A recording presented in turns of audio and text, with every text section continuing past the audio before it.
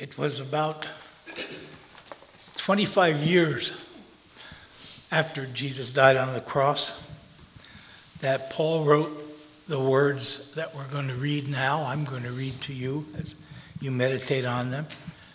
Actually, Matthew, Mark, and Luke all have accounts of the words of Jesus at the Lord's table, which we're going to celebrate tonight. But they hadn't been written down yet when the Apostle Paul wrote this. And the word of mouth from one group of believers to another, from parents to children, is how people knew about the Lord's Supper. Now Paul, as far as we can tell for the first time in writing, put it down for the people of the church at Corinth. He had gone there on his first missionary journey, and he had founded that church. And they were his people, and he was responsible for them. And it's in this mood that he writes these words in 1 Corinthians 11. I received from the Lord what I also handed on to you, that the Lord Jesus, on the night when he was betrayed, took a loaf of bread. A loaf of bread. Remember, he was eating the Passover meal with his disciples. So this was the table bread that was prepared for the Passover. It was unleavened bread, but it was just a staple part of the people's diet. And he used that very average thing to teach this powerful truth. He took a loaf of bread, and when he had given thanks, he broke the bread. And he said, "This is my body that is for you." Some translations have, "This is my body that is broken for you." But he broke the bread and said, "This is my body, it is for you." Very personal, as in the little drama we saw played out today. And then he says, "Do this in remembrance of me."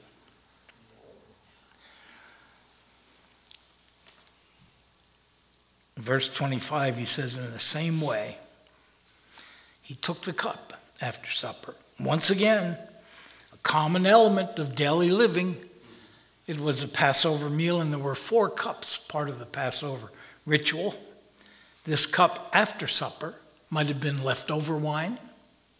He took the cup, the common element of daily living, and he said, "This cup is the new covenant in my blood." Let's step back. A new covenant. The covenant which God made with Abraham, and which was the dream and the commitment of all the people of Israel. Their whole history was built around that covenant. And now, here, in a broken piece of bread and a cup of wine, was a new covenant. Something new was happening here, and the covenant is in his blood. Do this as often as you drink it.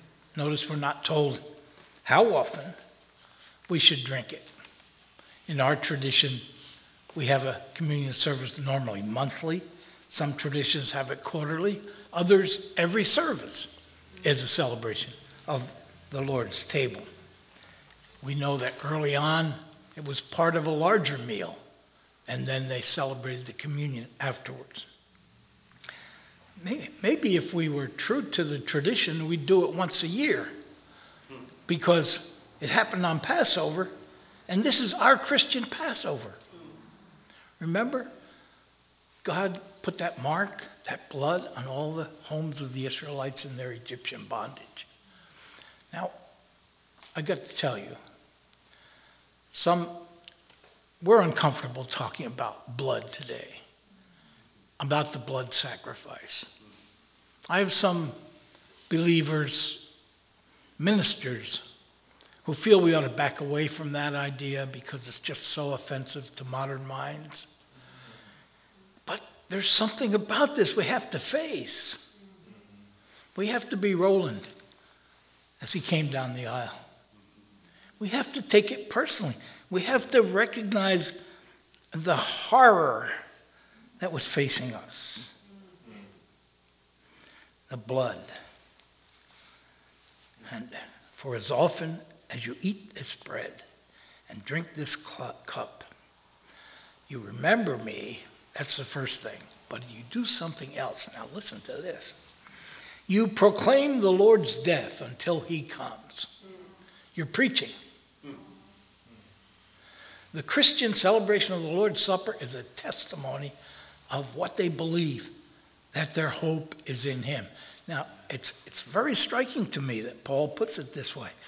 It's not, I mean, I sympathize with what Lauren said at the beginning.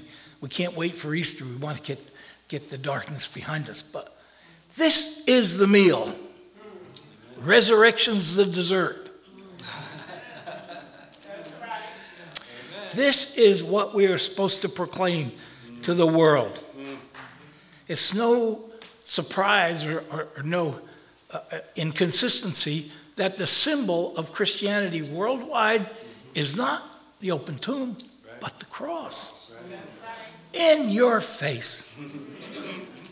So easy Christianity is not here.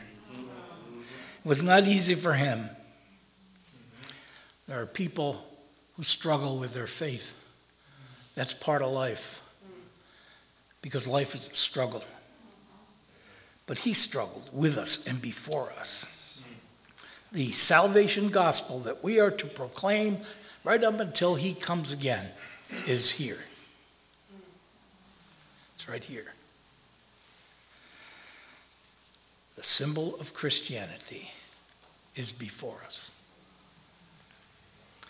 We are going to partake of the communion this evening, and we're going to do it in a very informal way. We're going to meditate to the background music, and we're going to pray for our own spiritual struggles, our own tendency to superficiality and maybe open sin or whatever, our thoughts. There are people struggling with life and death issues. Our sister, Bev Young, and her family. And we want to lift them up as we meditate. But during a time of silence, anytime you would like to, you come up and get a cup and a piece of bread and take it back. And then when we're all settled back, then we'll partake of it together. So let's just bow, come forward and take the elements anytime you want.